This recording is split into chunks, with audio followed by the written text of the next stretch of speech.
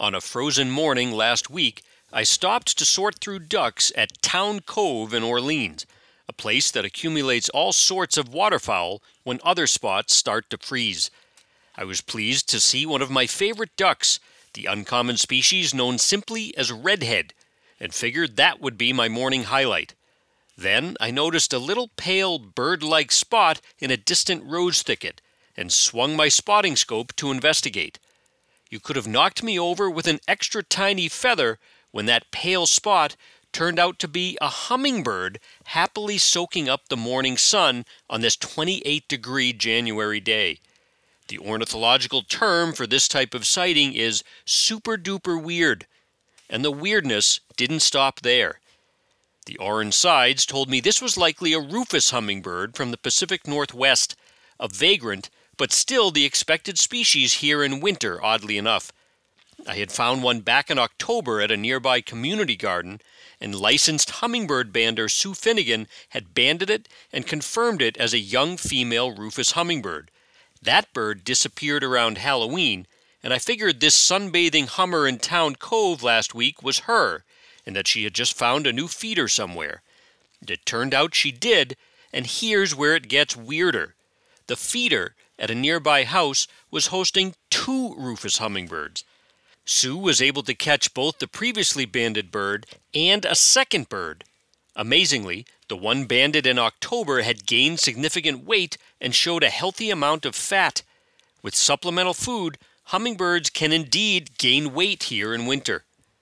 In other news, the Christmas bird count season wrapped up last week with the Truro count bringing up the rear on January 2nd and posting a modest 111 species.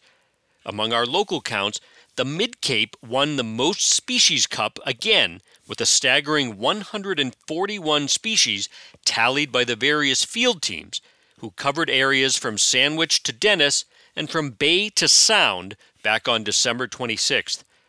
The Mid-Cape count typically gets the most species of any in New England.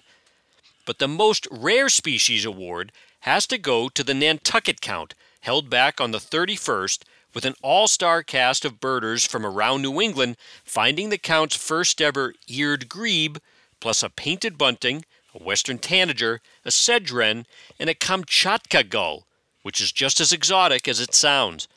And that's just a partial list of the rarities and vagrants. Nantucket is indeed the island of misfit birds. This year's Nantucket count was held in honor of the count's co-compiler Edie Ray, a Nantucket birding matriarch and fierce protector of beach-nesting birds, who passed on December 27th. Edie, who voiced some bird reports before I somehow got the job, was a treasure, and she will be sorely missed. Finally, after an early winter of weird southerly storms, a proper winter nor'easter passed over the weekend. This modest gale brought some of the hoped-for seabirds within sight of traditional storm birding locales like First Encounter in Eastham and Corporation Beach in Dennis. Scores of dovekies, tiny Arctic seabirds related to puffins, flew past close to the beach, and an actual puffin even flew by First Encounter. We only ever get them during storms, and then only sparingly. As often happens, some of the little dovekies ended up grounded in odd places like woodpiles and driveways, and several were brought to wildlife rehabilitators. Though they are tough enough to winter at the edge of Arctic pack ice, getting blown over land is the dovekies' kryptonite. I didn't even get to most of the continuing onslaught of unusual birds from the western U.S., like the appropriately named western grebe, western tanagers, and western kingbird, all delighting birders in various places on the Cape. But stay tuned for next week's western edition of the Bird Report, which I will of course record while wearing a 10-gallon hat and spurs.